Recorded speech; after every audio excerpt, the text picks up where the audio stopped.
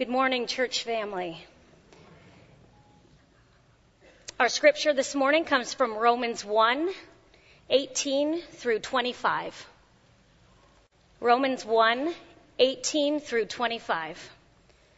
For the wrath of God is revealed from heaven against all ungodliness and unrighteousness of men who, by their unrighteousness, suppress the truth. For what can be known about God is plain to them, because God has shown it to them. For his invisible attributes, namely, his eternal power and divine nature, have been clearly perceived ever since the creation of the world in the things that have been made. So, they are without excuse. For although they knew God, they did not honor him as God or give thanks to him. But they became futile in their thinking, and their foolish hearts were darkened. Claiming to be wise, they became fools, and exchanged the glory of the immortal God for images resembling mortal man and birds and animals and creeping things. Therefore, God gave them up in the lusts of their hearts to impurity, to the dishonoring of their bodies among themselves, because they exchanged the truth about God for a lie, and worshipped and served the creature rather than the Creator, who is blessed forever. Amen. This is the word of the Lord. Let's pray together. Oh, Father, how we need this passage, probably in more ways than we know. We need it to be a lens through which we see our world and our culture. We need this text to be a lens through which we see ourselves.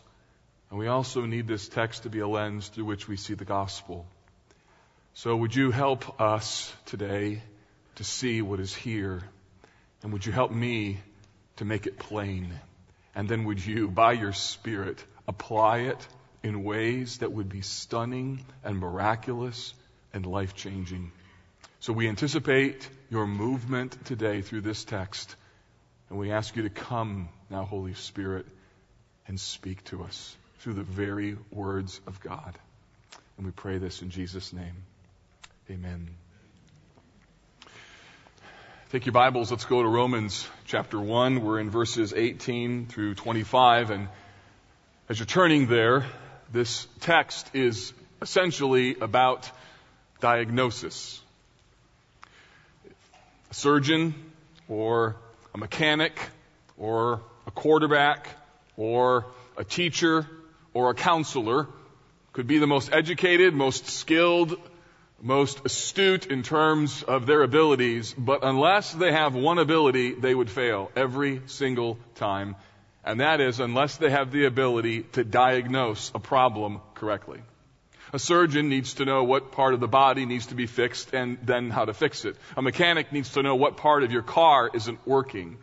A teacher needs to know what educational challenges are hindering a student from learning. A counselor needs to be able to identify what are the root problems that need to be addressed. And a quarterback needs to be able to read the defense.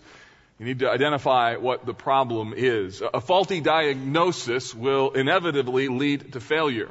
No matter how good you are, no matter how talented, no matter how smart, no matter how much experience you have, if you don't have the right diagnosis, you not only will not be helpful, you could actually make things worse. So, from a spiritual perspective, the same is true. What applies for a surgeon or a counselor or a quarterback or a mechanic applies also in regards to our own souls. If you don't get the diagnosis right in terms of what the problem is with the world, what's the problem with you, then you won't know what the solution is. And that's where Romans chapter 1 is incredibly helpful. Romans chapter 1 is about, first, the good news of the gospel.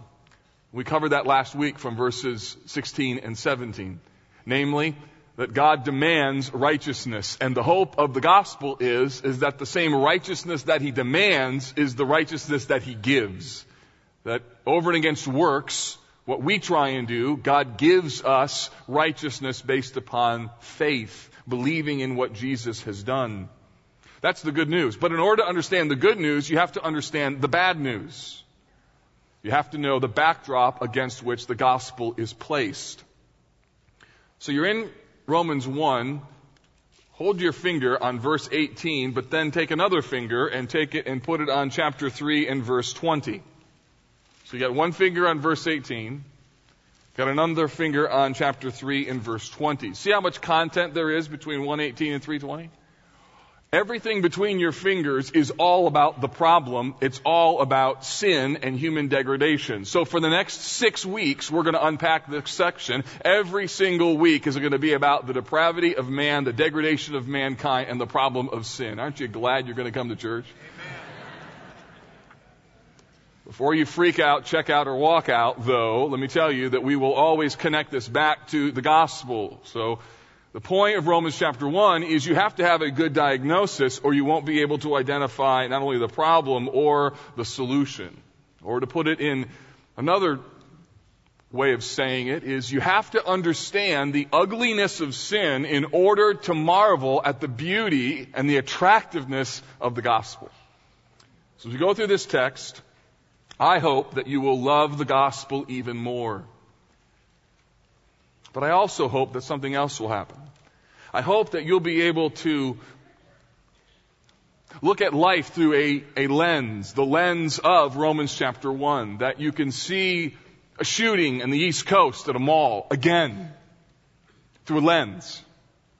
So that when people in our world look at events like that or other things in life and they go, what in the world is happening? You know what is happening.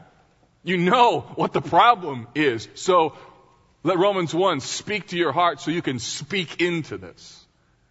As well, this text helps us to understand our culture, our families. It helps us understand suffering. Because what this text is about the brokenness of the world that is around us. And that brokenness is at so many levels. And Romans 1 exegetes that problem. It helps us to understand what is really going on in the world. Now, our text today, verses 18 to 25, contrasts what we have just read last week, or studied last week, in verses 16 and 17. And hopefully you remember that those verses were essentially about that righteousness comes to us by faith. That the message of Romans is righteousness that comes to us through the gospel. And last week we connected the fact that righteousness comes to us by faith. So there is a connection between faith and righteousness. Now, the whole argument that Paul makes here, he flips it. In the same way that faith relates to righteousness, so now unbelief relates to unrighteousness. That's why verse 18 begins with the word for. In light of what we just seen, there's now going to be a contrast. So if faith produces righteousness, then unbelief produces unrighteousness. Now the reason this is important is because this frames the entire understanding of the book of Romans and as well our understanding of the gospel. The main thing we're going to see today is this, that unbelief has consequences. I said last week, ideas have consequences. You may have heard that in your educational journey. And indeed, ideas do have consequences. Gospel ideas have consequences. Consequences like forgiveness and restoration and righteousness. But here we see the negative side of that, and that is that unbelief has consequences. I get this from verse 25. So skip ahead to verse 25. I'm telling you where we're going to end before we even begin. Verse 25 says, because they exchanged the truth about God for a lie. There's the unbelief. So they refused to believe in God, or they believed a lie. So you can think of unbelief in God as the same thing as believing a lie. And worshipped and served the creature rather than the creator. You boil all of sin down, at the end of the day, it comes down to worshiping the creature rather than the creator. So all of that to say that unbelief has consequences. And what I want to show you through the diagnosis of Romans chapter 1 are the consequences of unbelief, hopefully showing you this dark backdrop of the gospel as it relates to this matter of unbelief. So there's 5 consequences. Here's the first one. The first one is that unbelief necessitates the wrath of God. Verse 18, for the wrath of God is revealed from heaven against all ungodliness and unrighteousness of men. Now, there are some very important words in verse 18. The words, for example, revealed and the word unrighteousness. And hopefully you have heard these words before because they were just in verse 17. In fact, look at verse 17. For in it, that's the gospel, the righteousness of God is revealed from faith for faith, as is written, the righteous shall live by faith. So we have, again, God is revealing His righteousness that He imputes to us by faith. So God is revealing righteousness in us. So again, He demands righteousness. How does that righteousness come? It comes to us not by our works, but it comes as a gift that God gives by faith in the finished work of Jesus. So that's how the gospel is revealed. And then in verse 18, we see something else that is revealed. So two things are being revealed simultaneously. The gospel and then also judgment. Hope and wrath. Verse 18 is a direct contrast to verse 17. And that's why verse 18 starts with the word for. It's connected to the previous two verses. And he says, the wrath of God is revealed. We need to talk about that. Because when you first hear the term wrath of God, you probably immediately think of something that is vindictive or angry or inflammatory. If my wife is gone shopping and she comes home and the kids meet her in the garage and they're like, look, Dad is like full of wrath. That means something not good, right? So, Dad's got smoke coming out of his ears. There's something's going on in the home. That is not the context. Our understanding of human wrath is not divine wrath. Instead, you could think of it this way. John Stott says that it is God's pure and perfect antagonism to evil. I like that. That's a helpful definition for me. Or His holy hostility to evil. I tried to think of how I could illustrate this for you. Maybe the best way to think of it would be with the word pain. Is pain good or bad? Yes. Right? Pain it's both. A bit of a trick question. You put your hand on a hot stove and there's pain and it hurts and you're like, ow! And you feel you're upset because it hurts, but you'd be more upset if the pain wasn't there and you're baking your own hand on the oven, on the stove, right? That pain is a right response to something that is harmful or hurtful. You ever had a sliver in your finger, maybe a metal sliver, you can't see it, but you know it's there, you're looking, something's wrong, I gotta get this thing out. That pain identifies that something's wrong. That shouldn't be there. In the same way, think of God's righteousness as a recoil to that which is evil. So it's a natural, right response. Think of His wrath as that. Not as some out-of-control anger, but as the recoiling reaction, the right reaction to that which is unholy. You might ask, well, what does the wrath of God look like? Well, look at Romans 2:5. There's two senses in which you need to understand the wrath of God. The first sense, and that we see in Romans 2:5, is in a future judgment sense. So, for those who refuse to believe, who are guilty of unbelief all their life, eventually they'll stand before God and experience His wrath. And we see that in Romans 2:5 where it says, but because of your hard and impenitent heart, you are storing up wrath for yourself on the day of wrath when God's righteous judgment will be revealed. So God's wrath certainly means a final judgment where people, because of their unbelief and their rebellion against God, are judged and then cast into hell.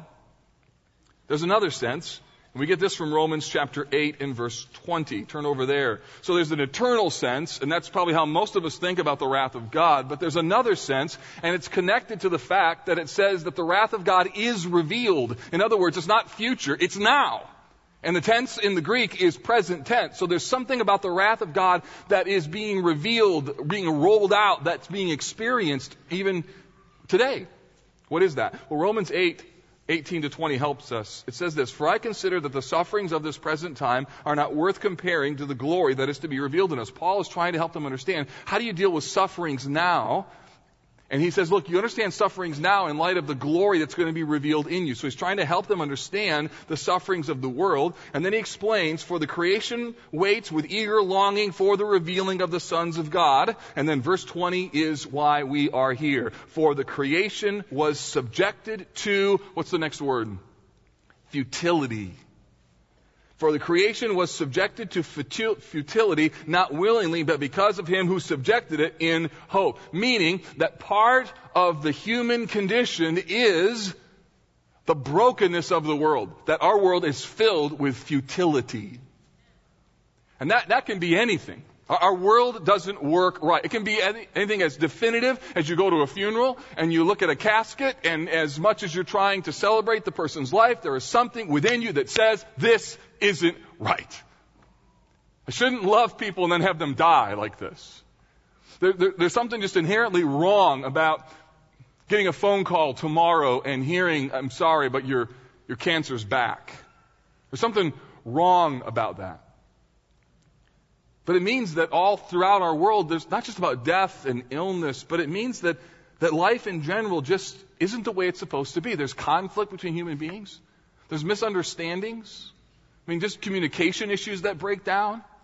You ever have that in your relationships with other people? You swear you told them something, but who knows if you told them something or not?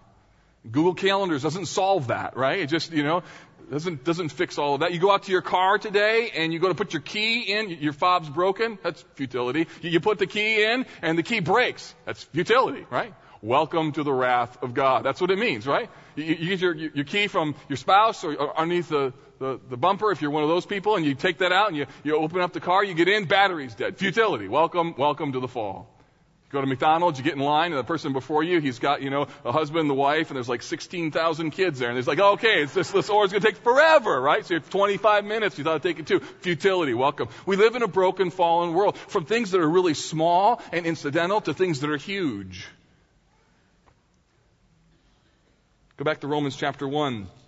The futility shows up in how we even act. Let's skip ahead. We'll cover this text next week to verse 29. That futility, that brokenness shows up in all manner of unrighteousness, such as evil and covetousness and malice. The brokenness shows up in envy and murder and strife and deceit and maliciousness, in gossip and in slandering and haters of God and insolence and haughty and boastful and inventors of evil, disobedience to parents, foolish, faithless, heartless, ruthless. So that's what it means. We live in a world that is fundamentally flawed and broken, and that is part of the wrath of God, the recoiling of God. It means that once you step outside of His boundary, once you step outside of His defined parameters, that there are divinely designed consequences that go along with those actions that are much a part of our universe as the sun rising and setting. Now, what you need to understand is that God speaks through that wrath. Paul says in verses 16 and 17, He's revealing righteousness. Verse 18, He's revealing the wrath of God. So God is always speaking. He's speaking through mercy or He's speaking through severity.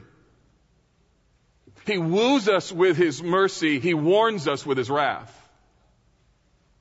He causes the sun to shine on the just and the unjust.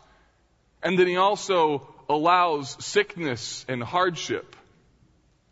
Both are meant to communicate the same message. When the sun rises on the just and the unjust, it means that our lives are dependent on Him, and we can't make it without Him. We need Him. The sun has to shine. He has to provide all these things to us. And then when the bottom drops out, it's also a reminder that we can't make it on our own. But the problem is many people, they misinterpret the good things in life as though they've deserved them, and they misinterpret the bad things as though they don't deserve them. You see, this is how Romans helps us. It helps to show us that at the end of the day, the wrath of God is because of unbelief. In the Garden of Eden, Adam and Eve chose to believe the lie. And the consequences were banishment from the Garden of Eden. They experienced the settled wrath of God. So, unbelief has consequences. First consequence, is it necessitates God's wrath. Here's the second one. Unbelief leads to the suppression of truth. Verse 18. When he describes ungodliness and unrighteousness of men, he then qualifies that by describing who these people are. What do they do? Who by their unrighteousness suppress the truth. So in our unbelief, what the Bible tells us that we do is we suppress the truth by unrighteous acts. What is the truth? We suppress the truth about who God is. We'll see later on in the text that He's real, that He's the Creator, that you weren't made to run your own life. It's that internal moral compass. That you know that certain things are right and certain things are wrong. You know somewhere in your heart that God is real. And the Bible will explain why we have to know this by virtue of creation and conscience. But what happens is that we suppress that truth about who God is by unrighteousness, by committing acts of unrighteousness. Now don't miss this. What takes place and what it looks like is not passive disobedience, but active disobedience. That we do things that we know are wrong, but we do them anyways. And then, when nothing immediately negative happens, we think we've gotten away with it, we feel empowered, and what do? We do it again. Even though we know that it's wrong, even though that we know that we shouldn't do this, and even though that we know somewhere in the back of my mind, I'm probably not going to get away with this, but I keep doing it and keep doing it and keep doing it and keep doing it. And in a strange and sort of sick way, our unrighteous deeds begin to convince us that what we're doing really is not that bad. I mean, look at my life. I've been told all my life immorality is the wrong path to go, but look at how much fun I'm having. Look at all the things that I'm doing. And repeat after repeat after repeat action. Someone tells a lie, nothing happens, nothing goes wrong. They tell another lie and another lie and another lie, and they begin to think, you know what? Lying really doesn't have that many negative consequences to it. And what happens is that we suppress the truth that we actually know. We suppress the truth about who God is by our actions of unrighteousness. And at the core of that is a belief system. We refuse to believe what God tells us, and we believe our own lie.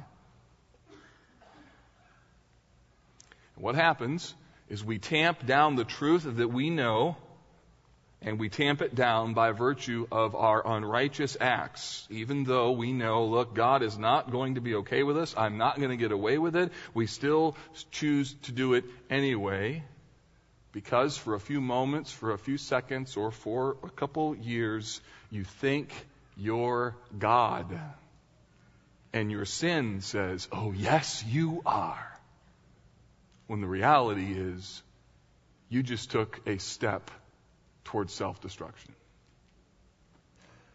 And although we know it, this is going to ruin my marriage, this is going to cause problems in my relationship, this is not right, this is not right, this is not right, we still go there. Why? Because unrighteousness tamps down the truth that we know. You may know somebody, you may be somebody who, that's part of your story. And yeah, that's how I was living. This, thought I was getting away with it. And then suddenly, bang, all the consequences came. And you look at your life and you think, what was I thinking? And what you were thinking is what we all think. And that is, I don't have to listen to what God says. And that unbelief has consequences. Third, the text also tells us in verse 19 that it causes an inexcusable denial of God. Verse 19 through 20 gives us two very important concepts, both the knowledge of God and the fact that the evidence for God's existence is plain, and we are then accountable. Verse 19, for what can be known about God is plain to them because God has shown it to them. And what he's referring to here is what theologians call general revelation. It is the self-disclosure of God by virtue of creation, by virtue of conscience, or by virtue of history, all combined, where you could look at life and realize we didn't end up here on our own. You look at creation, that the creativity embedded in the creative order, the connectedness in creation, the beauty of creation, it screams that God exists. You have to work really hard in so-called science, which really has lots of leaps of faith in it, to try and develop a system that says, no, God didn't create this. This just sort of happened. You got to work really, really hard. I don't know how anybody, at the birth of a baby, when that child comes out and makes its first sound, and the cry of a baby that you've seen nearly protrude out of a mommy's belly in those 9 months of gestation suddenly is there, and it's alive and crying and beautiful. That is made to make your heart go, wow! Not, oh, lucky this happened. Come on. You kidding me? That doesn't mean, you gotta work so hard to have, an OB ward was meant to be a worship place, not a place that you roll the dice and hope it comes out right. That is not a place. It's not a place that was meant to be unbelief. It's a place that's meant to be full of belief. So creation declares the glory of God. Look, when I moved to Indianapolis, part of the gig was I was moving south, right? Seriously. I was like, look, we're moving south. If the elders would give me a contract, I'd written that in. It's going to be warm. You got to make it be warm here. So we're moving south, right? So what is going on? Well, the answer, Romans 1, we live in a broken and fallen world. So I was at some meetings this week and was trying to get to the conference meeting that I was in, and I had to park way far away in a parking lot. And so the wind is blowing. I don't know, it's like minus 30 below wind chill. And I got a backpack on my back. I got my coat around my right arm. I got my suitcase. And the reason I tell you all this detail is because I couldn't put any of my hands in my pockets and any gloves on. And I'm walking as fast as I can to this the conference room. And as I got into the building, I was shivering. My hands could barely open, right, because they're so cold. And I started thinking, I wonder how long I could live if I got stranded, like maybe 30, 40 minutes, maybe an hour. But that blast of cold reminds you that without the glow of the sun that is held by the sovereign providence of God, we would freeze and not be able to survive. Our lives, friends, hang in the balance of God's divine care. So even the cold, you walk out today and it's like, just be reminded, that stunning blast of cold air is to remind you that it is only by God's kind favor that we have warmth in the world. Creation is meant to say something about God. It's meant to declare that He is. Verse 20 reiterates it. Look at it. For His invisible attributes, namely His eternal power and divine nature, have been clearly perceived ever since the creation of the world in the things that have been made, so that they are without excuse. There's nobody who's going to ever be able to stand before God and say, I didn't know you were real. Newsflash. You ever heard a baby cry? You ever seen the sun? You ever looked into the depths of the ocean? You ever looked at a starfish? You ever heard the giggle of a 3-year-old kid? You ever felt the warmth of tender, compassionate love for another human being? These things declare that God exists. No one will ever be able to say, I didn't know you were real. The Bible says, look around you. Everything declares that God exists. And what we do, human beings, is we find all sorts of creative and scientific and philosophical ways to tamp down the reality. And the fact of the matter is, human beings will stand before God without one excuse, because creation declares God is real. So unbelief creates an inexcusable denial that God isn't real. Fourth, we're making steps down. The fourth step is this unbelief degrades into self-worship. So it's not just that we failed to believe God, it's that we actually believe something about ourselves. And the picture isn't pretty. Unbelief leads to a perversion of worship. And there are steps. Martin Luther said there are 4 steps here. The first step towards perverted worship, or unbelief, if you will, into self-worship, is ingratitude. Verse 21. For although they knew God, they did not honor Him as God or give thanks to Him. So the first step in this downward slide is ingratitude. That they make no connection between the gifts and the giver. You know why? Because they think they deserve the gifts or they made the gifts. And they have no idea that they could have the most unbelievable ability to talk. And then God allows one little blood vessel in the brain to go, and speech is gone. They have no idea of the talents and abilities that God gave and how much of our lives are dependent on His kind benevolence. And so the beginning is ingratitude. To look at life and go, all these gifts? Yeah, that's about right. That's what I deserve. But the fact of the matter is the Bible says, you know what you deserve. That's the lens change that the Bible gives us. Romans 1 gives us. Secondly is vanity. So ingratitude is the first, vanity is the second. Verse 21, although they knew God, they did not honor Him as God or give thanks to Him, but they became futile in their thinking. Their thinking becomes worthless and hollow. Without God as the reference point, people lose their bearings and do not even know it. They begin to see life through a lens, and when God isn't the center of the universe, the gravitational pull of their own self-identity and their own self-worth completely makes everything mess up, and it's not too long until everything starts colliding in their life. And the problem is because in their futile thinking, they think, well, this is the way the universe should be. It should all revolve around me. Incidentally, this shows up very early in children, right?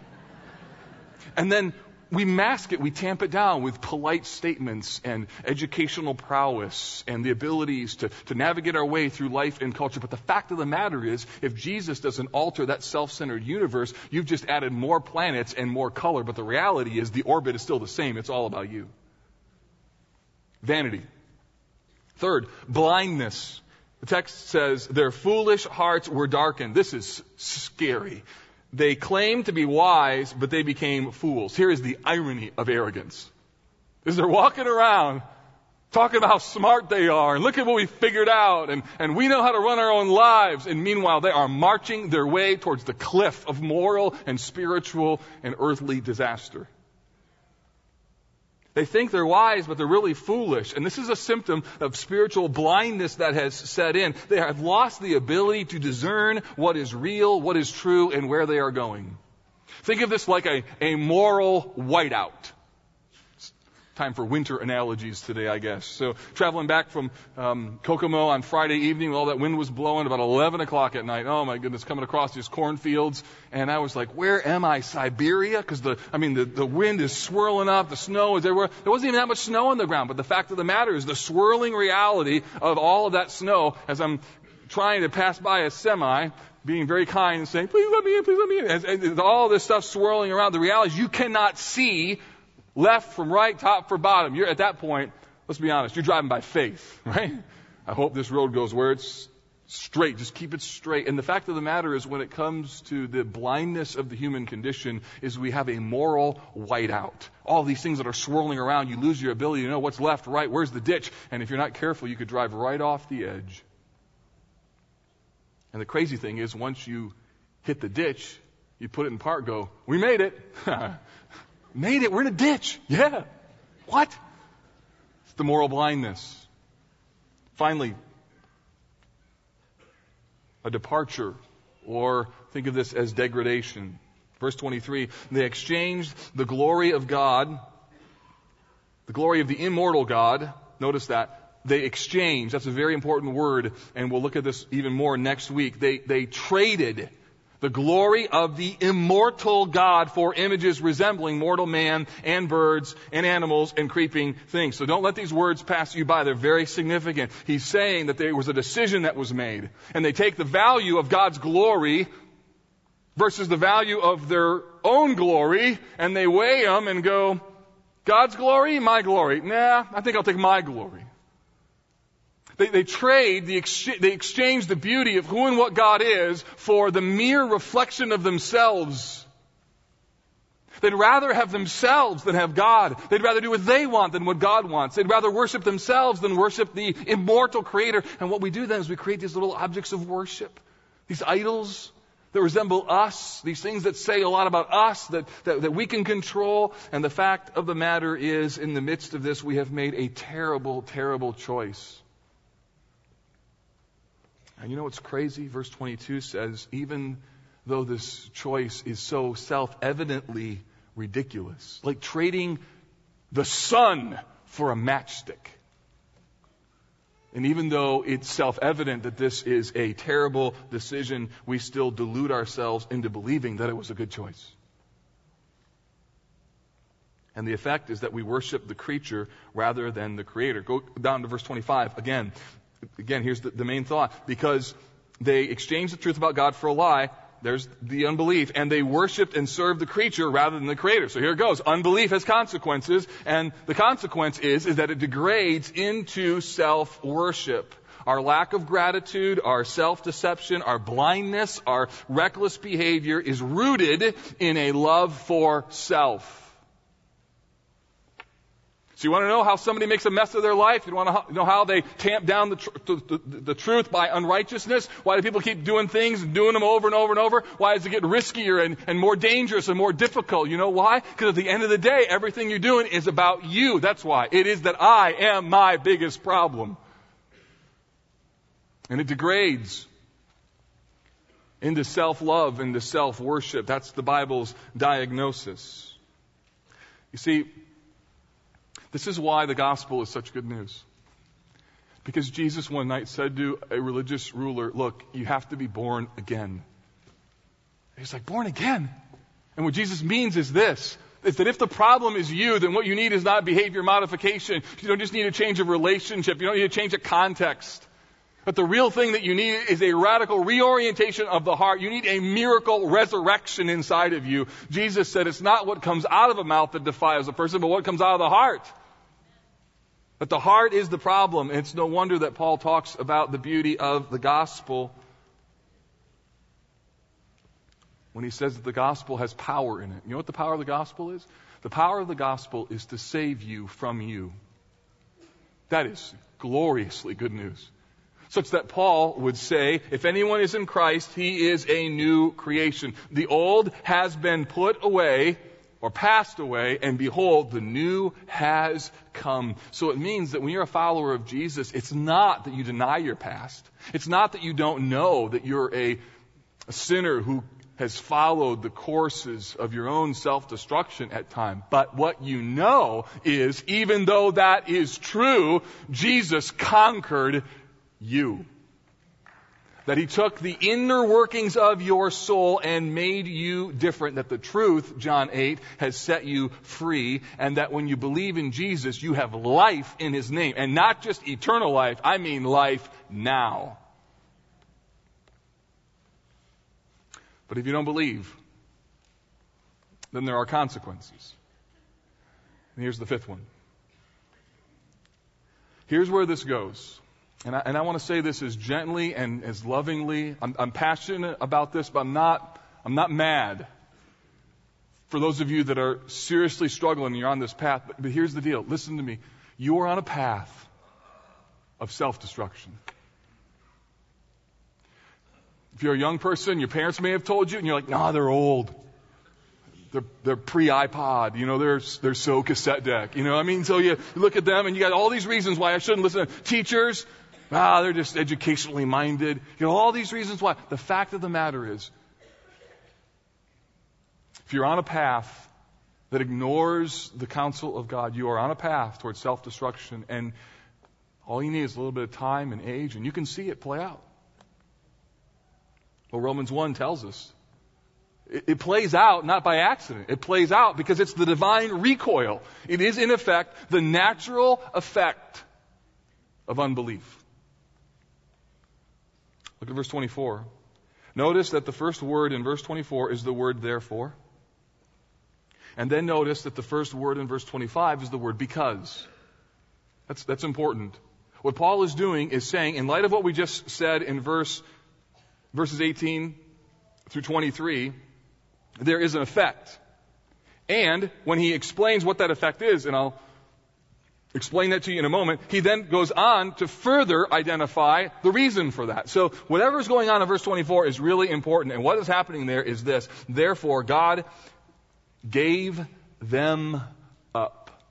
That little phrase either needs to be underlined in your Bible, or you need just to get it in your soul, or I hope and pray that the Spirit of God today would just press it into you with the trembling that I think Romans 1 intends for that word to create. That word is so important that Paul uses it 3 times in this short section. He uses it in verse 24, he uses it in verse 26, and he uses it in verse 28. Gave them up, gave them up, gave them up. And the reason is this is where the recoiling wrath of God ends up. It ends up in God giving us up.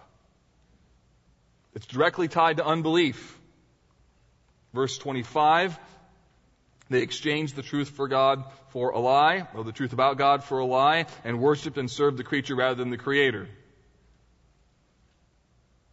To give them up means that God lets you do what you want. What happens is that God removes any restraint. He allows people to follow the sinful desires of their hearts. You want to lie? Then just go for it. Just lie all the time. Lie, lie, lie, lie, lie, and see what that gives you. You want to be immoral? Go for it. Be immoral. And again, and again, and again, and again, and again. And see if you find ultimate satisfaction there. You want to be angry? Go ahead. Just have all your anger and see what that does. See how many people that attracts to you. Now, how does this fit with the argument of Romans?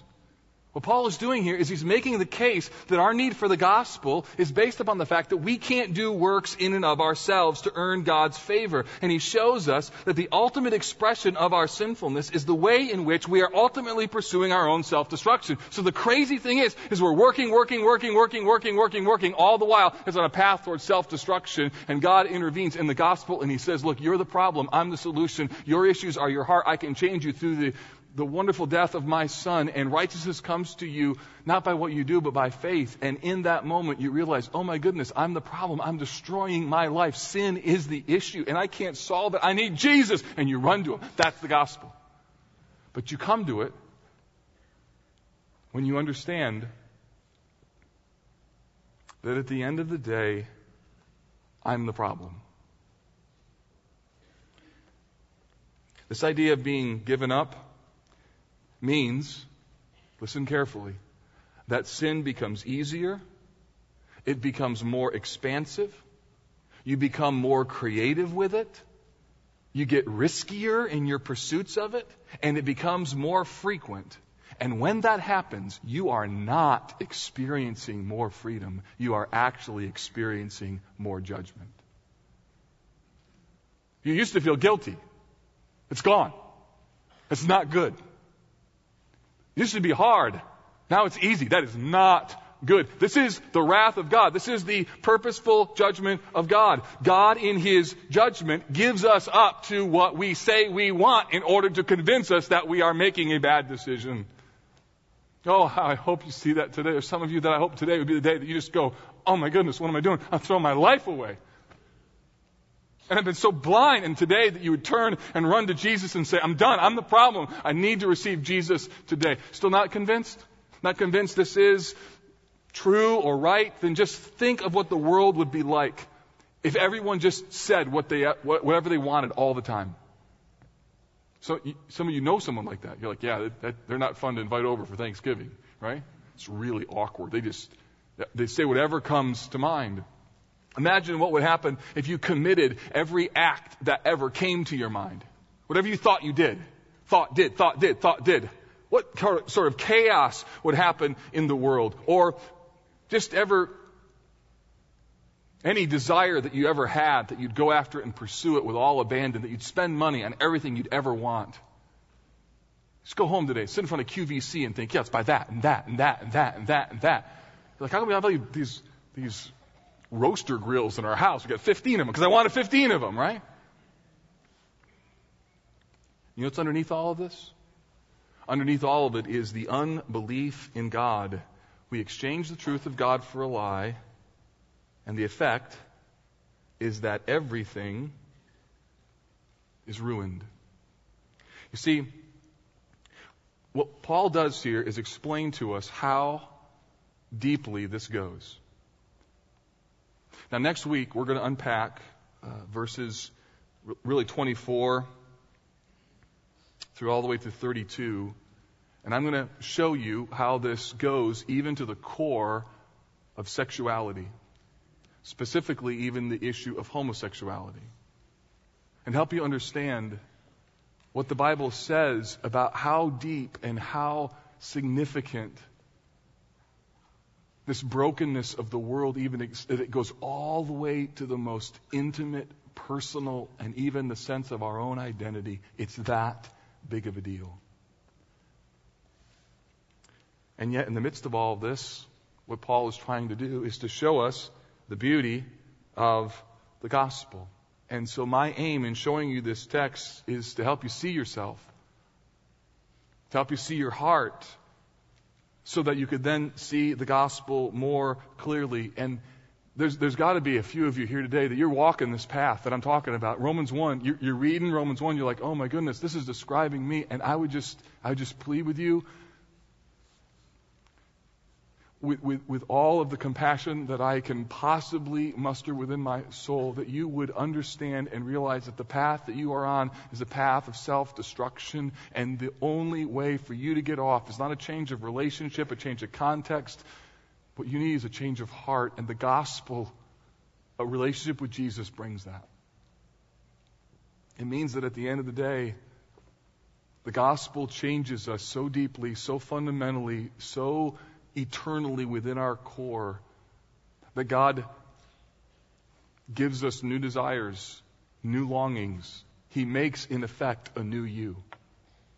What that means is that if you believe the gospel and you're a follower of Jesus, you ought to walk out of here, on the one hand, so grateful for God's grace and so scared of who you could become. So thrilled with the beauty of His mercy, and yet so humbled that God would love you. And you ought to look at the world through this lens of brokenness, realizing that God has brought a solution to the brokenness of the world, and it is the beautiful message that Jesus Christ came into the world to save sinners, and that you are the biggest sinner that you know. I am the biggest sinner that I know. You see, the fact of the matter is, Romans 1 tells us that we need to be saved from ourselves. Because unbelief, that's the problem. But the gospel is the solution. And Romans 1 helps us to see it very clearly. Let's pray. Father, we need your mercy to see ourselves in a way that is accurate. And I can't even imagine how many people in this room now and listening online, or who will be here in the next service, that you would characterize as being blind. And I pray that somehow Romans 1 would be a light that would awaken them to the reality of where or what they are doing and where it is leading. And I pray that today there would be believers who would say, what am I doing? This doesn't fit with the gospel. And they would turn and run back to you. And that for those who've never confessed the name of Christ, who are powerless to deal with their sin, that today would be a day where they say, God, I'm the problem and I need your help. Come, Jesus. Come now. Help me. So, Lord, by your Holy Spirit, would you please speak to us today? The road of our self-destruction is way too easy and it's way too familiar. And we need this book, and we need you to show us who we are and what to do.